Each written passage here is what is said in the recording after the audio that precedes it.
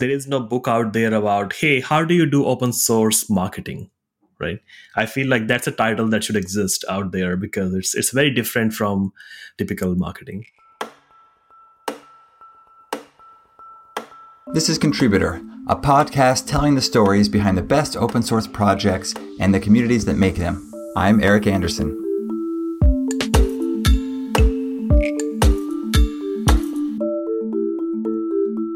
I'm joined today with Manish, who is the creator of dgraph. dgraph is something I've been interested in a while. Manish, maybe before we get into the history, you could tell us what dgraph is for the uninitiated. Yeah, so dgraph is meant to be a general purpose database with a graph backend. Very early on, we picked up GraphQL as the query language. And so with GraphQL becoming so popular, dgraph has almost like created like a new category called the GraphQL databases. That's succinctly put. Let's then jump into how this came to be. If I remember right, you were at Google for some time before dgraph. What made you want to tackle this project? Yeah, so I think I can probably give you a bit of my own story because my story like intertwines with dgraphs. And right. I grew up in India, went to college in Singapore, and joined Google right out of college. Initially as an intern, joined in Mountain View. Right after graduating, I joined full time. And for the initial couple of years, I was in Google Zurich, even though I was supposed to join Google US just because of visa issues as usual. But I started working with the web search infrastructure right from Zurich. And then 2 years later, I was able to transfer out into Google US with the visa issues resolved. So the story is like, I think, joined Google in 2007, 2009, moved out to the US back. And for the initial 3 years at Google, 2007 to 2010, I was working on web search infrastructure. And I was part of the web search indexing team. And we were dealing with one of the biggest database installations that Google had. And this system actually contained all the web pages Google had ever seen before and all the content, the signals, and so on and so forth. So I got a whole bunch of experience building real-time distributed systems from that. And then Google acquired this company called MetaWeb around 2010. I started working with those guys to see how we could use Knowledge Graph. They brought Knowledge Graph to Google, how we could use Knowledge Graph in web search. And as part of that, I led a couple of projects. And one was to build a knowledge engine, something which could understand English queries and parse them and try to find relationships between the words in the query and understand what they meant. So, for example, you could do stuff like movies starring Tom Hanks, directed by Steven Spielberg, or you could do Children of Barack and Michelle Obama, stuff like that. The second project I did was to build an equivalent of web search indexing and serving system, but for knowledge. And so that was, Google had a bunch of these one boxes which had structured data with them. For example, if you search for weather in New York or movies in Mountain View, you get the weather data, the movies data. All of these data sets are being acquired by Google, and they were running in different backends. And so the idea was that, hey, we have this knowledge graph, which has a whole bunch of data, and we have all these proprietary data feeds that Google was purchasing, and we can put them into a single graph indexing and serving system, sort of equivalent of web search. So I was one of the tech leads for that project and learned a bunch about how you would build a distributed graph serving system, which would perform really well, scale really well, sort of low latency, high throughput system, because a good chunk of the web search queries were going to hit that. So overall, I was at Google for 6.5 years combined with the internship time, and learned a bunch about building a graph system, and ended up leaving Google around 2013, moving to Australia, just personal reasons. And around 2015 is when I was looking at the graph space to see, I was working on this project, sort of like a consulting project, where I thought a graph system could be really useful. And I looked around to see, what's out there. And I realized that even there are some solutions there, they are just not as sort of well accepted solutions, or they are not just as great as they could be. And felt like I had done this before at Google, and surely we could build a better system, something which could scale really well, which would perform really well. And more so than that, I also felt that graph systems were being used just for as side databases, not as primary databases. Typically, people would use sort of like a SQL or a MongoDB or something for primary database and use graph on the side. And I felt like that's just not a great use of graphs, like surely you can use it for analysis, but more so than that, they can also be powering your applications. They can be your source of truths. And that was the inspiration to build dgraph. There's a lot there to discuss. So, I mean, you've been doing this in kind of a broad sense for a decade or more, it sounds like, this distributed graph serving knowledge graph related work, it sounds like. That's right. I think started in 2010 and it's still going on. And I guess I've learned a few things. Yeah. Well, and this has been something the world of the internet's wanted for a while, meta web and semantic search and knowledge graph. Google's probably done the best job of it, Google search. You've also not only been doing it for 10 years, you've been doing it at kind of the cutting edge to a degree. That's right. And I think sometimes I found myself sort of ahead of everybody else as well, and ahead and kind of alone. And this actually happened at Google too. I remember I built this proof of concept about the knowledge engine and showed it to some of the search leads and said, hey, look, we can find, if you search for books by French authors, we actually literally can show you all the books. We know exactly what the query is. We know so much about the results, and we can slice and dice them in interesting ways. And the search lead was like, hey, why don't you just do keyword search at Google? And it shows you some web links, right? Because Google as a company has built an amazing fortune serving web pages. And early days of knowledge, even the leadership was not convinced that they needed to do anything different, that they actually needed to give answers to people and take traffic away from the web pages. Now Google is all about it, right? Google tries to respond to as many queries as they can. And that's the whole knowledge stuff. Knowledge is like table stakes at this point, right? But back in the days, that was not the case. And so we had to do a bunch of convincing to try to put the point across that it's better user experience to be able to respond to queries than to just send them to web links. Definitely. Also fun to hear about, you've gotten around from Zurich to Australia, spent some time in India and now the States. Yeah, I've lived in 5 countries, and for what it's worth, I really enjoy San Francisco. So I think I plan to now not move anymore. Right. But yeah, I lived in 5 countries, as mentioned, grew up in India, went to college in Singapore, then Switzerland, US, Australia, back to US. So I've seen a bunch of the world, seen a bunch of different cultures, and also kind of interesting to see how different countries see themselves.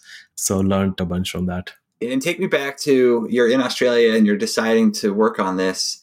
Were you sure you wanted to build a startup? Were you sure you wanted to build an open source project? Were you just kind of interested in building a database? Yeah. I remember back in the days in 2006 when I was doing my internship at Google, and Bigtable was the new thing there.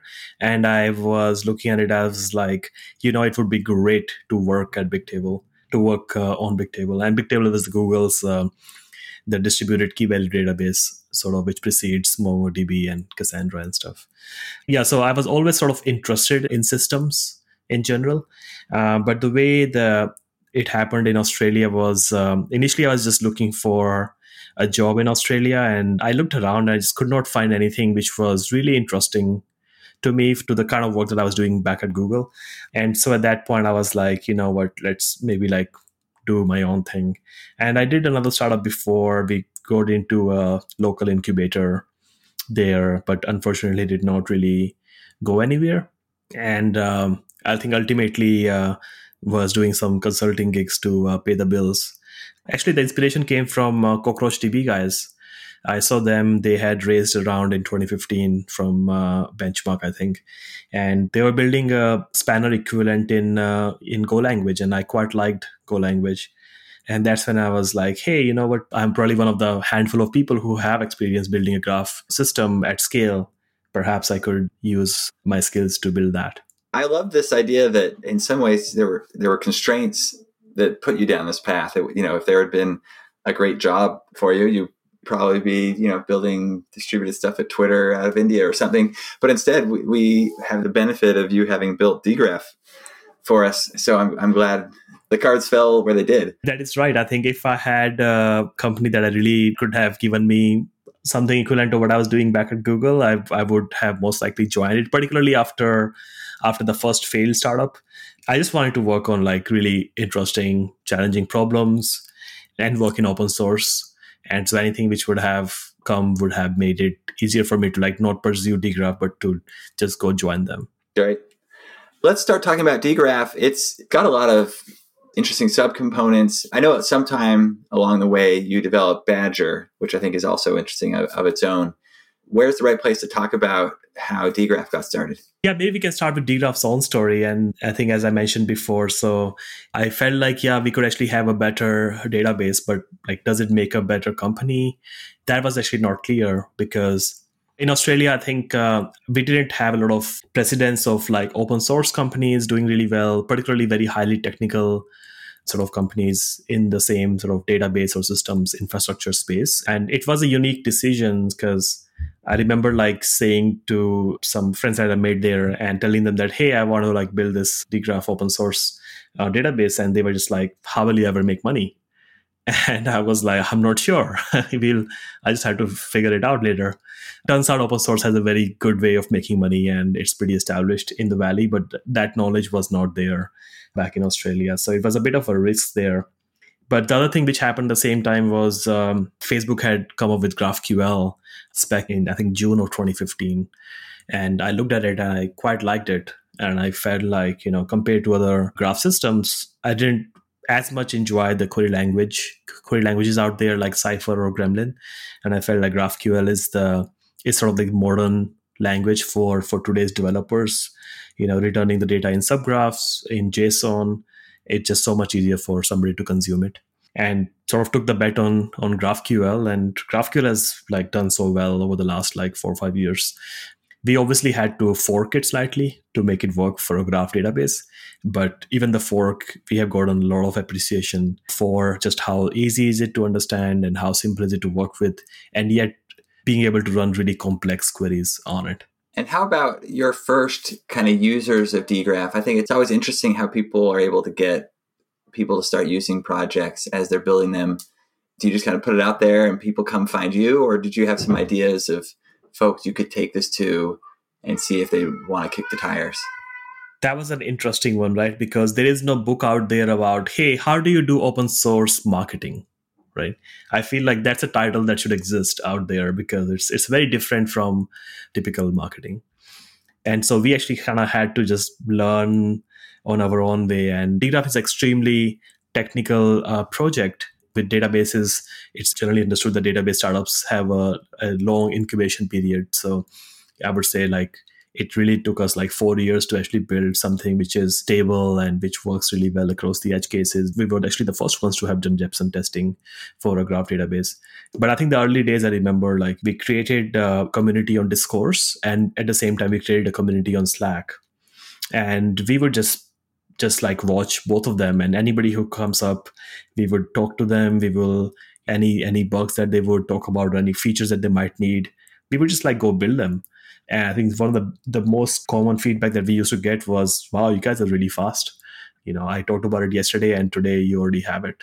So that's how we kind of like aimed at building the community. That was the one big aspect. And the second big aspect was to write some interesting blog posts which would get picked up. Like we were on the cutting edge of Go language as well at the same time. And so we were learning things that other Go developers might not know. And so we aimed at writing interesting blog posts which get picked up. And the idea for all of open source marketing is not to sell to developers, but to give them interesting information, interesting knowledge that might be helpful to them, and hope that they find your product exciting and start using it. It's generally the take with community marketing, open source or otherwise. You give a little value to the community and it builds goodwill and drives attention, and people discover you for the points that are valuable to them. Yeah. And you kind of become like a bit of a thought leader as well. Like people appreciated what we wrote about, and they felt like, yeah, dgraph is like, you kind of build like this engineering respect from the developers.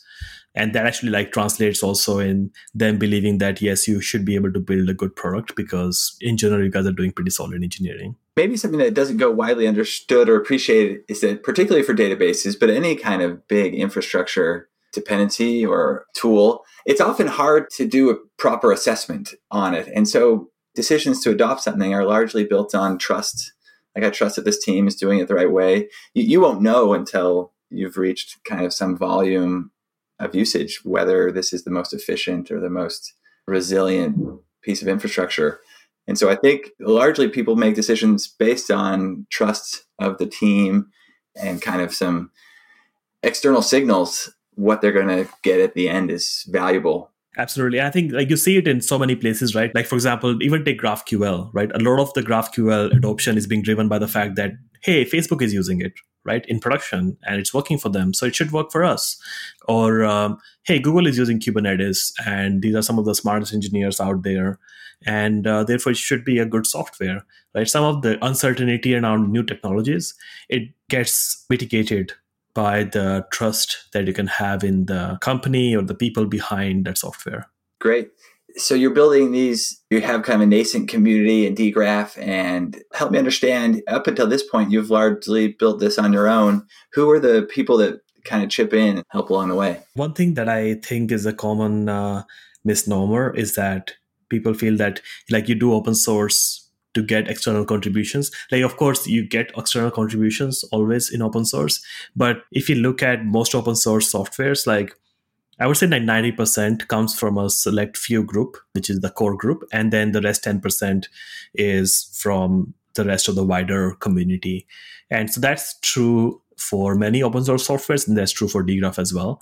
So in our case, because we were also funded pretty early on by VCs, a lot of the folks who are the core contributors of dgraph were employed by dgraph Labs. We do get tons of contributions from the community as well, but they are more in the tail of the contributions. So in terms of like the major contributions from myself, from the people at dgraph, and some folks who are no longer at dgraph, but particularly at Badger, I think we got some really amazing contributions early on. And they're no longer at dgraph, but they made some solid contributions there. So your story is kind of unique in terms of navigating the GraphQL community. As you're building this product, you had to kind of extend GraphQL to meet your needs initially, and then with time, you found ways to kind of more natively support the protocol. I'd be curious to understand how that works. Is there a GraphQL kind of board that you go to discuss your ideas, or do you just kind of shout them out on Twitter and see how do you kind of navigate collaborating with another kind of open community, especially around a kind of protocol or a API like GraphQL? We sort of like dropped some balls there. Like we did not, when we realized that GraphQL seems to not fit the bill for a graph database, particularly the kind of things that we wanted to do was, with functions, style querying and variables and so on and so forth. And I think we probably tried to initiate initially some conversations with the group, but we were in Australia and it was early days of startup, and we were just going full steam, making sure that whatever we use, we are tackling that. At the same time, we're also looking at other graph systems and looking at what kind of functionality do they provide and what we should be building. We, I think, decided to fork it, and we did not really engage in too much discussion with the founding committee for GraphQL.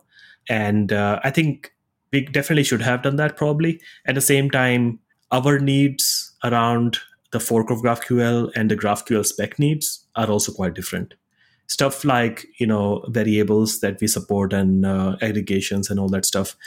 Not everybody who wants to adopt GraphQL needs that. And therefore, like all of these advanced features, they might never make it to the official spec. But I think what we have done now is to support the official spec as well. So it works very well with the GraphQL ecosystem, at the same time, still maintaining our fork and still sort of improving it. Great. Well, maybe we can shift gears and talk about kind of more near-term things. You've had an exciting year at dgraph. I'd love to hear about any milestones you wanted to speak to and where the project is headed from here. Yeah, dgraph this year has been extremely exciting. And I think we launched the official GraphQL spec integration in Q1. Then Q2, we relaunched the private beta for /GraphQL, which is the GraphQL backend as a service. And I think in Q3, which is right now, we are doing a GraphQL conference next week. In fact, we actually are going to get Scott Kelly, the NASA astronaut who has lived in space the longest, come and have a chat with us in the keynote. So I'm really excited about that. Scott Kelly, that's exciting. This sounds like quite a thing you're planning. I imagine it's a different muscle for the team. You've been building distributed systems is a little different than organizing events and conferences. Yeah, we are doing a lot of new things this year, I think, because dgraph is such a complex distributed system. I actually personally think it's more complicated than Spanner, right? But I'm not But anyways, so we have been very much focused on the backend, and this year we started to focus on the front end community as well with the GraphQL and build some tutorials around React and all that stuff. And now we are building a muscle around marketing and putting together a really great conference for GraphQL, and we actually called it GraphQL in Space. And the reasoning for that went hey, if we are attached to a city, we have to have the conference in that city for the rest of the conference's life. But what if we have a conference which we can hold anywhere? And we were so that's how GraphQL in Space came about to be. And my marketing team did some amazing job, and I don't know how, but they got Scott Kelly to confirm that he's going to be coming to the conference, and we'll talk a bunch about space. Sounds out of this world. Absolutely. At the same time, we're going to be doing a launch for /GraphQL and make sure that it's kind of interesting for us because we have been keeping track of GraphQL for a while, and we are the only sort of database out there which sort of natively supports GraphQL. And yet we have sort of maintained a small distance because of our fork around it. And now we are really excited to go back in the GraphQL community and sort of engage with them again. One of the things I think I'm learning on this discussion that maybe we haven't teased out before is that there's communities of people, and we sometimes associate communities with projects, but they're also just kind of, you mentioned Go developers earlier, and now GraphQL kind of enthusiasts. And I imagine as you try and describe your project, it can help people kind of pattern match and make sense of you if you're able to help them see your project in light of their community. You can create content for Go developers around interesting things you're doing in Go. And then later you can kind of describe how you're doing the GraphQL spec and bring in that community of users. Absolutely. Sometimes I have a hard time explaining this to outsiders, right? Because we are hey, we really like the Go community, and we get a lot of we get a lot of leads from the Go community as well, because people like Go, they know about Badger, or they know about Ristretto, our cache system, or they just generally because we are popular in the Go world. And then they come to know about dgraph, and they're you know what, I could use this project. I could use this in my project. But at the same time, they don't have to be as excited, because at the end of the day, it's a database and they can talk to it in any language they want to. They don't have to be Go developers to use it. But still, I think just because there's a sense of community around the fact that whoever is using Go is part of this community, it's a bit of an intangible feature that plays very well for project adoption. I have to ask, because sometimes we get some great stories kind of going back a bit as people showed up to use the project, and as you found new use cases and users. Are there any surprises every now and then? You find somebody you don't expect doing something you wouldn't expect with your project, or maybe just kind of a favorite use case along the way. Absolutely.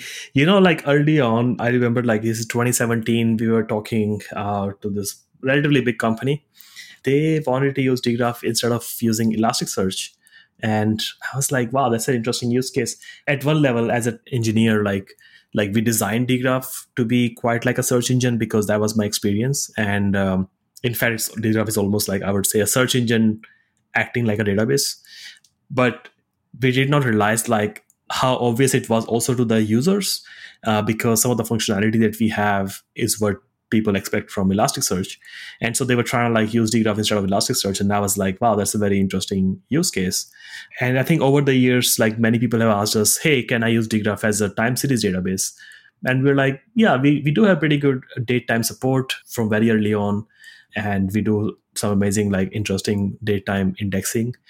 But these are the two use cases that I felt they were sort of not how we had planned, or not how we had sort of designed for, but happened to be because of the design that we put in place. So you're saying you didn't design for them, but you designed for other things, and it just kind of still worked. It just kind of fit. Awesome. Manish, I loved your comment at the beginning that you've, whether by design or otherwise, kind of ended up living in the future a bit, maybe ahead of the world. And you've been living in kind of this database land and GraphQL for a while. Give us your perspective on where this where this ends up. What will GraphQL and databases look like in the coming years? So, for example, GraphQL and a graph database, like we create this unique intersection that is not so obvious to people outside of dgraph, perhaps, right? Because a lot of people use GraphQL with anything really, right? Microservices, with SQL, with MongoDB, perhaps, with REST APIs, because GraphQL can be a gateway to almost anything. At the same time, we are seeing sort of like more and more storage systems around GraphQL. And I think what people are not realizing right now is that the kind of problems that they're seeing with GraphQL are the same graph database or graph system problems that people in the graph area have known for a while. For example, the n+1 problem, where you make too many iterations if the result set increases, or some of the caching problems, or some of the latency problems. And now I'm hearing advice that, hey, if you're using GraphQL, don't go more than like 3 levels deep in terms of your queries. Like, these are exactly the same problems that graph systems have had and have been trying to solve for a while. So like dgraph already solved the n+1 problem and the query depth problem and so on and so forth. But these are becoming more obvious now to the GraphQL community. And some of them actually like are actually blaming GraphQL for it, when GraphQL is really just a spec. It's not a system. So it's just really about how you build that system to make sure that it works for those and tackles those problems. And so I feel like the intersection of graph database and GraphQL would become a lot more obvious in the future than it is today. What I think is interesting about your work is that there's been this craze for the last 5 years around like multi-model databases, where you can have a single data storage with lots of different APIs to access it. And what you helped me see is that we can use GraphQL to do graph queries. Other people have shown GraphQL in front of relational databases, and we can use GraphQL in front of time series, as you mentioned. Increasingly, I'm like not sure we need one data representation with lots of APIs. We just need GraphQL, and we can solve all our problems with that API. That could be true, right? At least GraphQL makes it easier for anybody to adopt the system without having to worry about how is the data being stored in the back, right? Almost like the Firebase style, where you are getting a very nice API and Google takes care of the storage for you. So GraphQL can be used in that way. But I think some of the problems with GraphQL arise from, it's a dual-edged sword, right? Because GraphQL is simple, and that's why it's great. But GraphQL is simple, and that's why it's not so great. So you can't express a lot of things in GraphQL as well because of its simplicity. And therefore, you cannot make like harder queries that you might want to make from, let's say, a graph database or a time series database, or any of those specialized systems. But at the same time, because it's easy, you can easily get started and you can like go quite a distance. So I think like what I see happening is perhaps people write extensions to GraphQL to do things like, let's say, aggregations, or do things like variable assignment, calculation, and so on and so forth. Or perhaps like just having better ways to do custom logic at the server side. So GraphQL you can just create GraphQL functions which do the complex stuff that you want to do, and the client still calls that function. I'm excited about the conference and the upcoming launch. Maybe just to wrap things up, you can tell us what you look forward to going forward and ways anyone in the community or listeners could get involved if they're interested, or what they should keep an eye out for. I really look forward to engaging with the GraphQL community. I think I think one thing I've noticed different from I would say the backend community and the GraphQL sort of community is that GraphQL community is a lot more visible. They write more tutorials, create more videos. They're just like a lot more engaged, create more content. And so I really look forward to seeing more people use something like /GraphQL and writing about it. And also, I think I would say /GraphQL is actually almost addictive, because once you start to use it, you actually don't want to go back to how you were doing things before. And so I actually I'm eager to see we're actually also running a hackathon soon. And so I'm eager to see what's the kind of feedback we get from the hackathon and how we could improve /GraphQL. Fantastic. Manish, any parting words? I thank you so much for coming on the show. It's been great to have you. One last thing I would say is the conference is happening Thursday. So please do join. and you'll get to hear some out of the world talk. Thanks for having me.